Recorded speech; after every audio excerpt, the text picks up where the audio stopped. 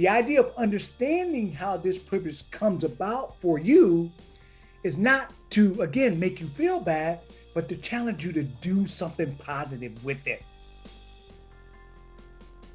That's Eddie Moore Jr., and this is, well, That Went Sideways, a podcast that serves as a resource to help people have healthy, respectful communication. We present ideas, tools, and techniques to help you transform conflict in relationships of all kinds.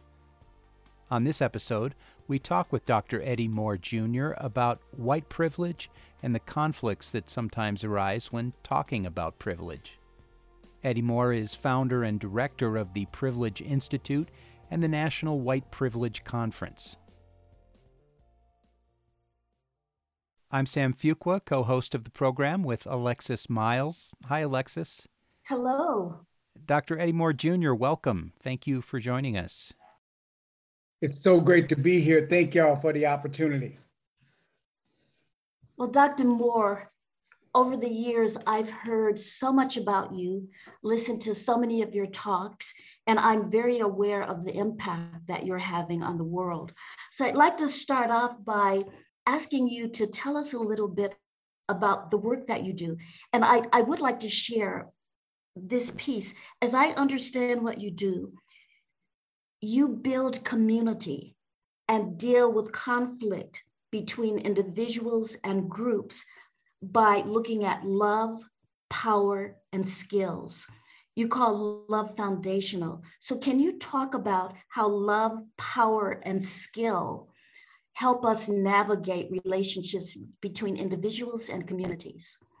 I appreciate the opportunity to talk a little bit about those three things because we're in a really important time around these issues where so much is being said that's scaring people, literally startling, frightening people into a frozen state where they're either not doing anything or they're moving to the extreme of banning, of insisting that nothing happened in reference to these issues. And so I have always, as part of my career, as a part of my work, made love, power, and skill a foundational piece.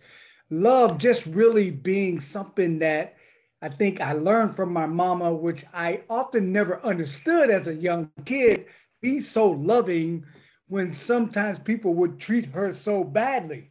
So I have to admit that this love thing is something I've grown to understand better and to practice even better.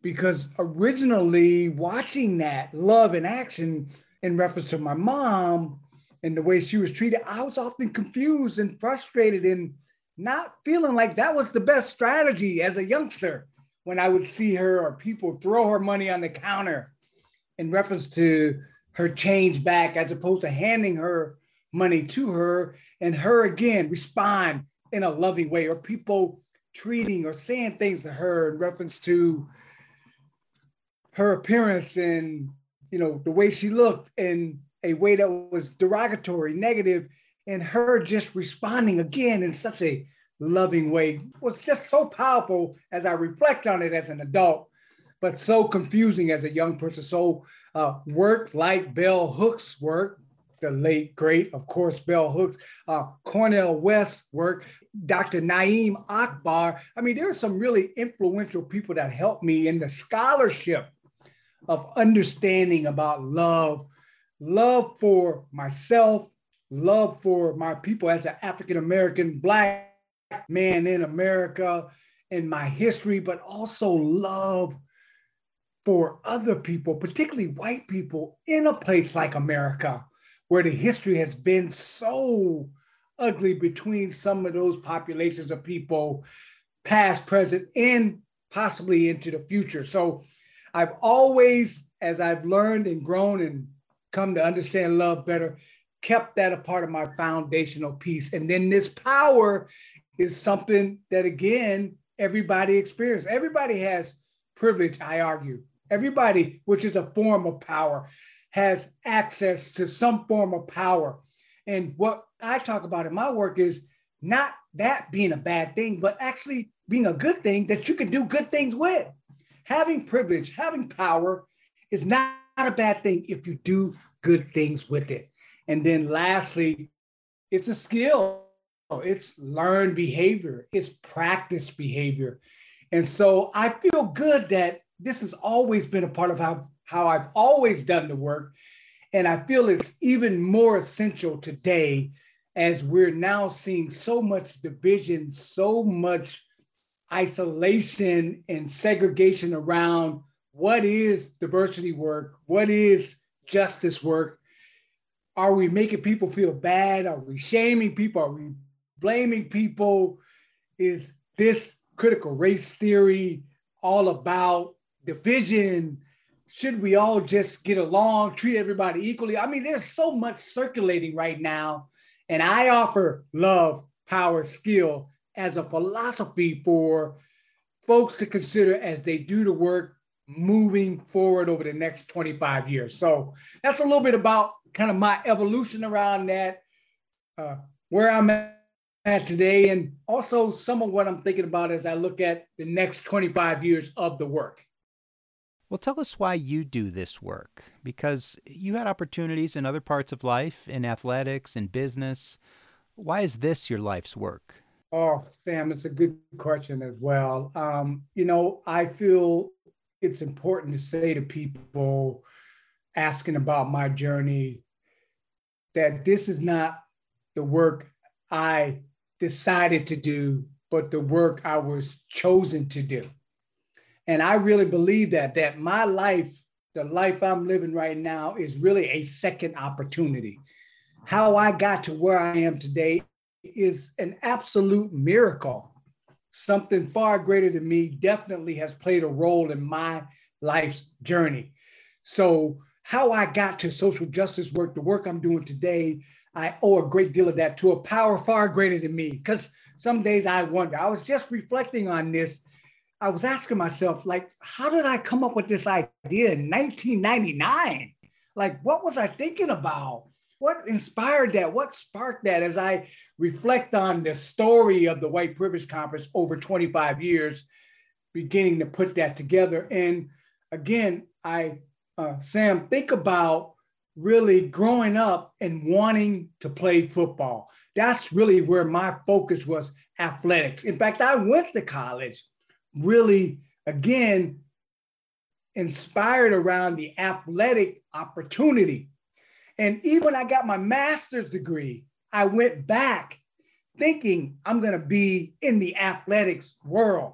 And it was really in that time of my master's degree where I met some people that really helped me and really challenged me to think about myself far beyond what I imagined myself.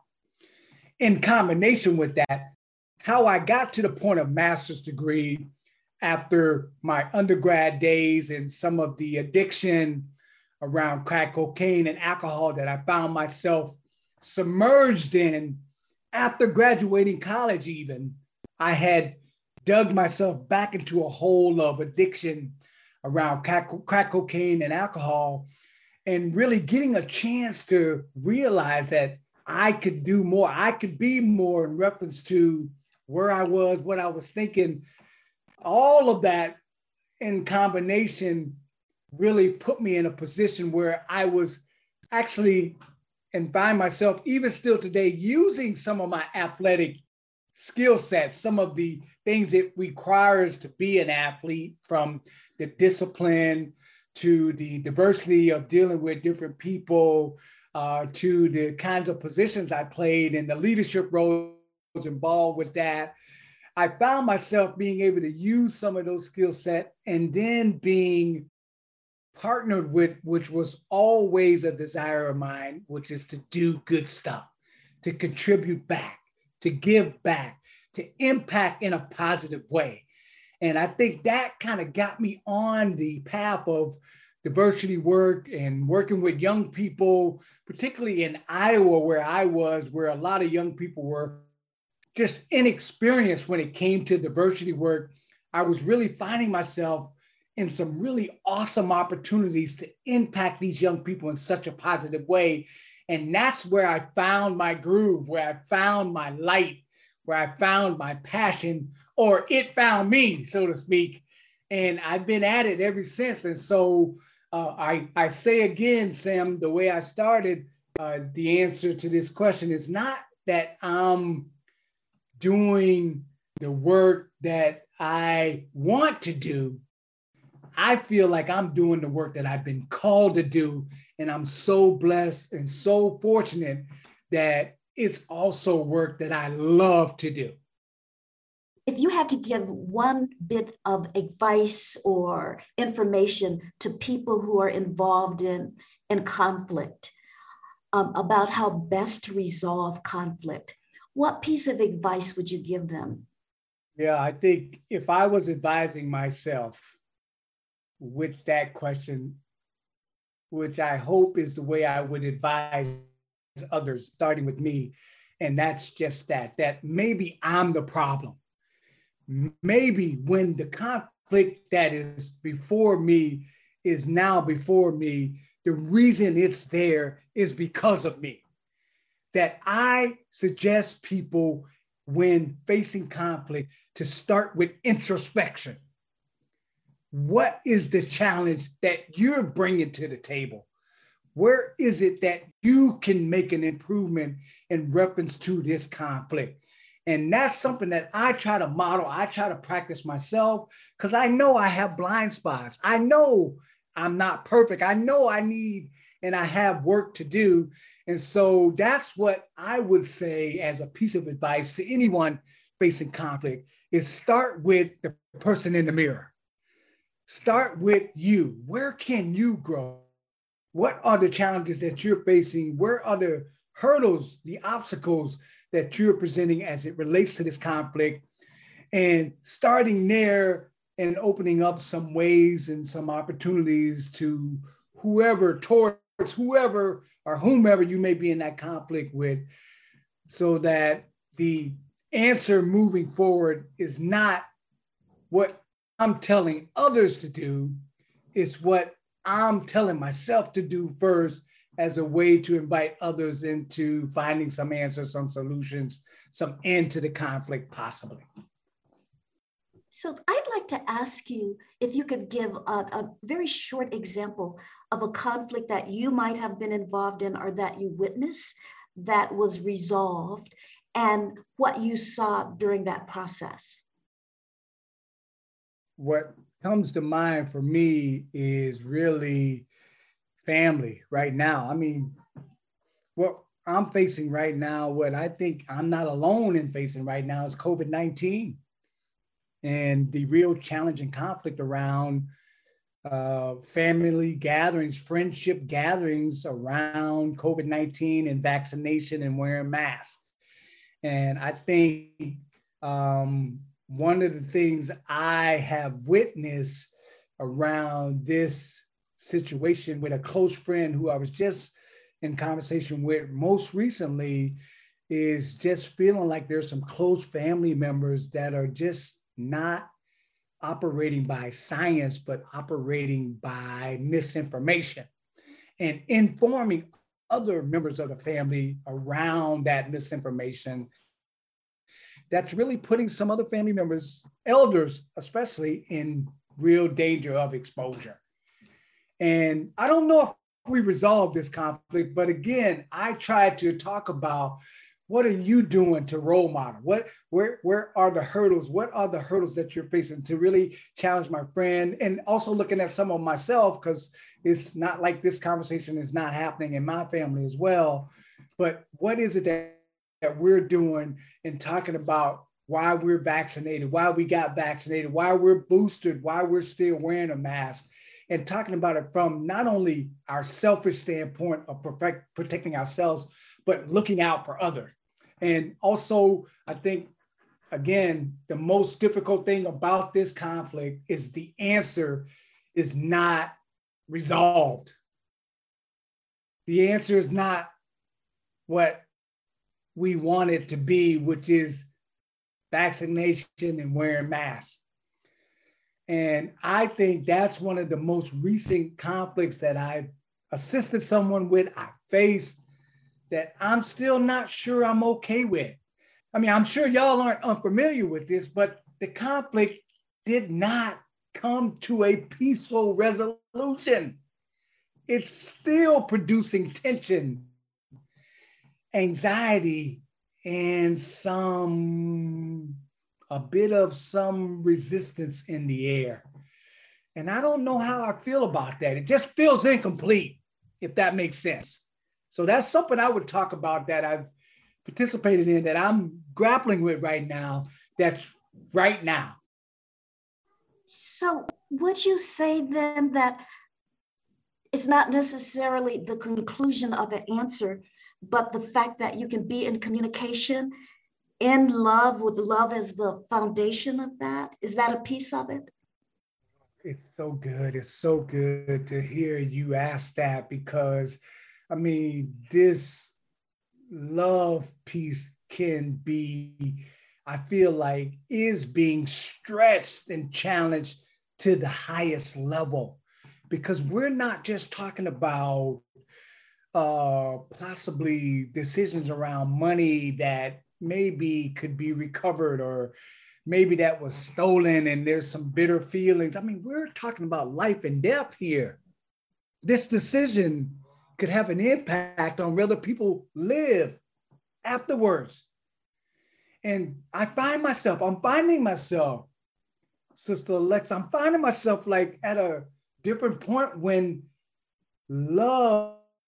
I'm calling on love around that kind of decision. And I don't remember in my life being faced with this kind of scenario before. And so I feel like power, skill are a little easier for me to fall back on. And my, kind of philosophical approach of those three, and love is being tested as a part of this COVID-19 family challenge, unlike it's been tested before, because people's lives are at stake. So how do you approach a white person who is not aware of their privilege? For example, someone who says, I grew up poor. I grew up in very difficult family circumstances. I didn't have any privilege. Yeah, I think for me, it's going back to the basics. I mean, the fact that we're talking together and you're able to hear me, you never inquired about an interpreter, or whether or not I'm going to need an interpreter or a translator of any kind, or if any of those kinds of components would be involved with the interview, shows a real level of privilege that we all possess. Like sometimes for me, talking with people about privilege doesn't start with white. It doesn't start with economics, because that may be true for those folks, that they did work hard, that maybe some privileges haven't come to them because they're white. And so what I do in cases like that is start with areas of privilege that are low-hanging fruit, so to speak. The fact that I can leave my house, even in a snowstorm, knowing that I'll be okay to walk to the mailbox, not worrying about how many steps or what degree the ramp is in reference to my driveway, because I have ability privilege to be able to operate, not having any concern around that. So that's sometimes something that people can be in agreement with. And that's where I try to start, because sometimes starting with race as a part of the privilege conversation, or even economics sometimes, even religion in some cases, can be a real triggering and difficult starting point. So it's not that it's just basic in that the understanding of that, it's just, I think, basic in that we can all pretty much relate to that in many cases when it comes to areas of privilege. And so I start with ability as opposed to starting with race or economics. So what's different now compared to when you started this work back in the 1990s? Have we made progress? Yeah, it's a good question, and it's a good point of reflection that we're at right now organizationally, as we look at, as I mentioned earlier, 23 years and soon to be headed towards 25 years over these next few years, as we think about a quarter of a century of doing work around white supremacy, white privilege, and other forms of oppression, creating a conference, a space, a place where people can gather and have that conversation. I think when I look at what resistance I faced in 99 and what I face today, is it different? Whew. In some ways, yes. I mean, I feel like there's some progress in that we have people saying white privilege, discussing white privilege, reading about white privilege, in conversation around white supremacy. I mean, it's on the networks now. I remember in 1999, it'd be hard to find, you'd be hard pressed to find a news story around white supremacy. And if you did, they wouldn't be using the words white supremacy in many cases. And so I think that there's some areas where in higher education, in reporting, news alerts, news reports, in religious spaces and organizations, that there is a conversation, a buzz about white supremacy, white privilege, and other forms of oppression that didn't happen in 1999. When we look at power, resources, privilege across numbers, there's still some work to do. And I think, there's been some real progress around billionaires and millionaires' economic status, if you're looking at it in that way, which means those of us doing this work have to also, I think, consider how we're going to be over these next 25 years, not just talking about definitions of power and privilege, but maybe doing some things to really bring some answers to the inequalities and the inequities that we're seeing that have over these last 25 years. The gaps are getting wider, wider, or maybe both. And that, I think, continues to be an ongoing challenge of where we're looking at as an institution is not just talking about white supremacy, white privilege, and other forms of oppression, but can we change the numbers? Can we see some real shift in the inequities? Or minimally, maybe we can see those who are on the privileged side of those inequities thinking, operating, deciding, distributing differently. I think that's going to be the next test for us over these next 25 years as an organization for us, but also I think as a nation, as a world, is really addressing the increasing inequities that continue to show themselves year after year, decade after decade, here across the US, if not also across the world. You've been doing the work a long time. You and other people have been doing the work for a long time. Is there something just intractable in human nature that won't allow us to go much further than we are? Is there something we just don't understand about the nature of power that keeps us from moving further? What comes to mind when I look at the arc of the universe, the arc of oppression, of inequities, and even though we see some, what seems to be the more things change, the more things stay the same results, we have to remember, and I learned this watching Professor Ibram Kendi talk a little bit about, his work and Stamped from the Beginning. And he said something about there was a time in American history when emancipation seemed impossible. Like people thought we'd be in chains forever.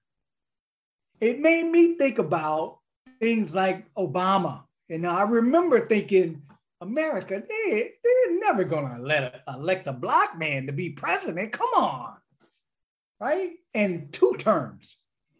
And I remember thinking about, even as a sports guy, I think about the Washington football team and the fact that they took away that mascot. I never thought. And now we have the Cleveland Guardians, right? Removing Chief Wahoo. I mean, these are things that have happened right in our lifetime, right before our eyes. And so I think to some extent, yes, there are some things that maybe human nature-wise, it seems like maybe ending white supremacy is not possible. But then again, I look at some of the sacrifices of our elders and what they've been able to accomplish.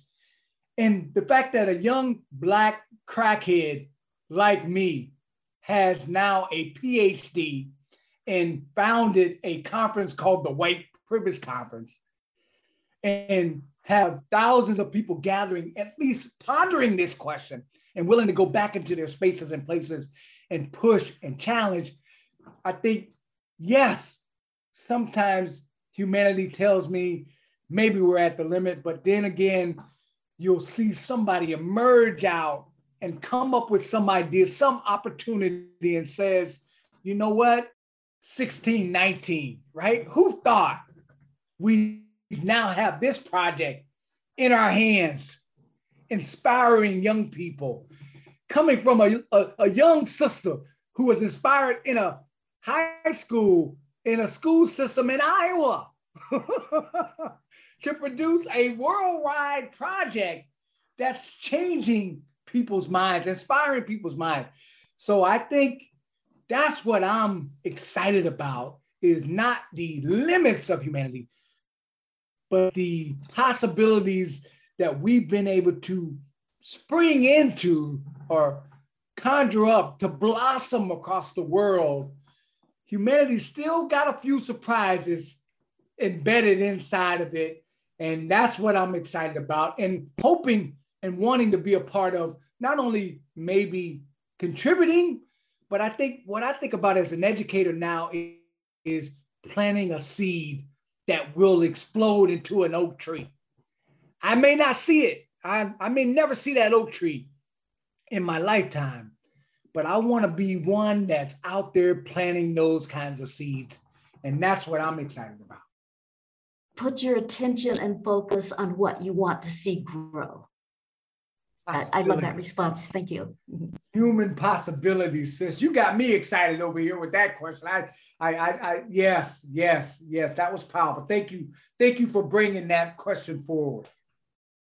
And thank you for mentioning the 1619 series created by Nicole Hannah-Jones of the New York Times, an in-depth series on the consequences of slavery and the essential contributions of Black Americans. Really great series. I wanted to ask you about another practical approach that's part of your website, EddieMooreJr.com. You have the 21-day racial equity challenge. What is that, and how did that come about? Again, this is divine inspiration. That, first of all, the fact that I'm here is something far greater than me.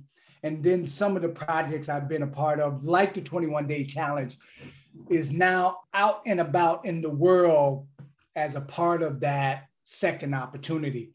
And this was something that came to me basically because I wanted to come up with a practical, something really hands-on, something tangible. As a teacher of teachers, a lot of time educators were saying to me after my presentations, okay, Eddie, this is great, but what can we do?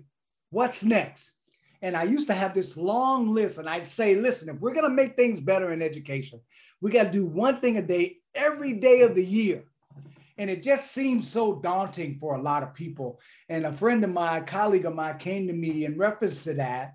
And I went back to the lab reflecting on that challenge that she presented to me. And then I emailed her and I said, Debbie, would you be willing to work with me to create a 21-day challenge, which was based on like the habit building research that's out there. The research actually shows it takes 66 days, not 21 days. The 21-day challenge is actually the beginning. It's a way to get started. And so that's what came to me. That's how that idea came about. Deb and I got to work and really worked together and came up with, what if you did one thing a day? That's what the research shows. If you do one thing a day, 21 days in a row, it builds a habit. It changes a habit. And a lot of times people were doing this around diet. They were doing this around exercise, and people were seeing results. And I thought, okay, what if we did this around justice, around love, around self-care, around Juneteenth? What if we use the 21-day habit building framework to do good things around justice, equity, diversity, inclusion. And so that's kind of how it came about. I wanted to contribute back. This is my real opportunity to give back to the universe something, because the universe gave me a second chance. In the 21-day challenge, I wanted to give something back that was free, that was open, that was accessible. And that's really what came about. And so if you go on that website that you mentioned, we got a lot of different 21-day challenges. I'd love to work with you and Alexis to think about a conflict-oriented 21-day challenge. And that's how the challenges continue to build and expand. And so let me just say this lastly, we're not asking you to do, a march a week. We're not asking you to write a dissertation about protests. We're saying, can you do one thing a day in the time it takes you to get dressed in the morning towards justice? And if you do one thing over some days, this practice becomes a part of your everyday life. That's the hope. That's the goal. Well, as we near the end of our time, can you tell us more about the White Privilege Conference? One thing I love about the White Privilege Conference is it's Black genius. It's a Black idea. It's started by a Black person, ran by a Black person, unapologetically. That's so important, because what we're trying to do there is not about just answering the one group of people, not about pointing at white people and saying white people bad, and this is how things are going to get better. So the White Privilege Conference, even though white is in the title, is really about white supremacy, that foundational framework that was so harmful, but also so critical to America's founding. And what I argue as a founder is we can't really build justice, equity in a structure designed by white supremacy, white male cultural dominance, if we don't understand that structural design. So that's the basic premise of the White Privilege Conference, not blaming, not shaming white people, but really challenging all of us to understand white supremacy design, white male cultural dominance framework, so that we could truly continue to push for the kind of America that we've been grappling and trying to create for hundreds of years. Not to blame, not to shame, but to challenge us all to better understand. And on top of that, this framework produces privilege for all of us. We argue that everybody's got privilege. It just manifests itself in very different ways. I spoke to this earlier. So the idea of understanding how this privilege comes about for you is not to, again, make you feel bad, but to challenge you to do something positive with it. And so in addition to understand white supremacy, structural design, you got to understand how you benefit, how you come to be in a privileged position because of that design, and not to feel ashamed, but to be activated to do something positive. Okay, that's why the diversity of the community of the attendees is so important. So we got young people at the conference, we got people looking at religious, we got people looking at ability, we got people looking at race, we got people looking at gender. So it's really creating an incubator, a kind of learning atmosphere where we're looking at the highest level of challenges associated with issues of diversity. That was really important in putting the conference together, is we wanted to create what I call calculus diversity or CrossFit diversity, a real high level of challenge of content to really push us beyond diversity 101, diversity 201. Because a lot of people got to start where they are. And there are a lot of folks who are good people and they just haven't had exposure. They don't know the terms, they don't know the challenges. So we really think that there's needed space for folks to have opportunity to learn about diversity 101, 201, and some of those elements. But after that, You got to be ready to go to the next level of looking at systems, organizations, institutions. That's really what we've been trying to create in the design of the White Privilege Conference. So let me say this lastly, because you can Google White Privilege Conference, the website comes up.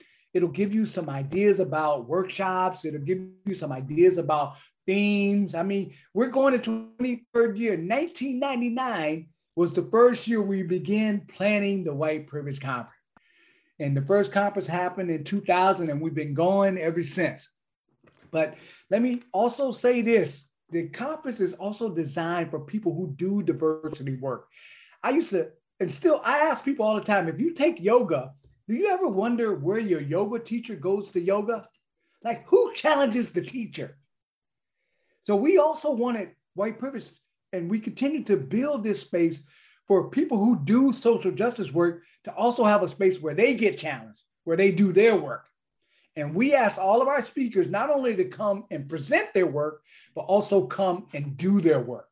So wanting all of your listeners to know that wherever they fall on that spectrum, whether they're a high school student or a teacher or a young professional, corporate, social justice, nonprofit, for-profit, wherever you are, we're trying to create a space where we can look at some of the toughest work associated with diversity and inclusion, white supremacy, white privilege, other forms of oppression. And we built up a pretty strong and solid following of folks who, again, are coming not to shame, not to blame, not to attack, but to really look at some of the toughest issues associated with this work, and not just to talk about it, but to really do some things once they go back. And so that's where we are right now. As we look at these next 25 years, I think we've all seen with January 6th, the insurrection. I mean, white supremacy, white supremacists, I mean, they're active. They're really out there, and in some cases, in many places and spaces that they've never been before since the 60s publicly. I mean, it's not, remember back in the days when they used to wear hoods and we didn't know whether they went to the meeting or not? Now they're saying, no, here I am. What we're saying to people, if you're going to be in an environment where white supremacy and white supremacists are going to be out there publicly in this way, you got to have some skills. You got to have an understanding of your power, your privilege. You got to be able to love. Can you love a white supremacist? Woo! Can you coexist? Can you solve problems? Are you willing to be in conversation?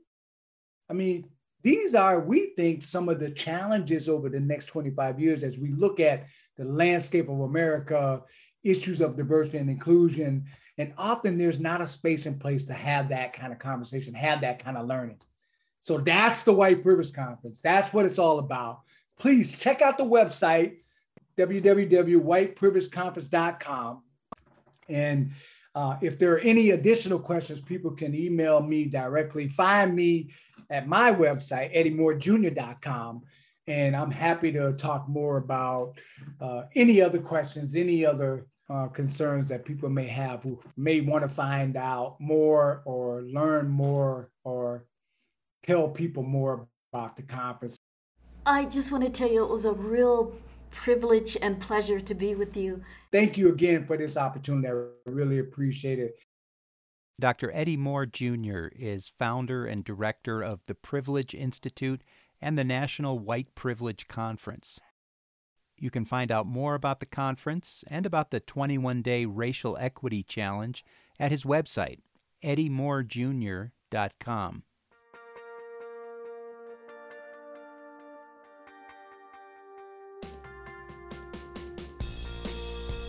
Thanks for listening to Well, That Went Sideways. We produce new episodes twice a month. You can find them wherever you get your podcasts and on our website, sidewayspod.org. We also have information on our guests and links to more conflict resolution resources at the website. That's sidewayspod.org. Our program is produced by Mary Zinn, Jess Rao, Norma Johnson, Alexis Miles, and me, Sam Fuqua. Our theme music is by Mike Stewart, and this podcast is a partnership with the Conflict Center, a Denver-based nonprofit that provides practical skills and training for addressing everyday conflicts. Find out more at conflictcenter.org.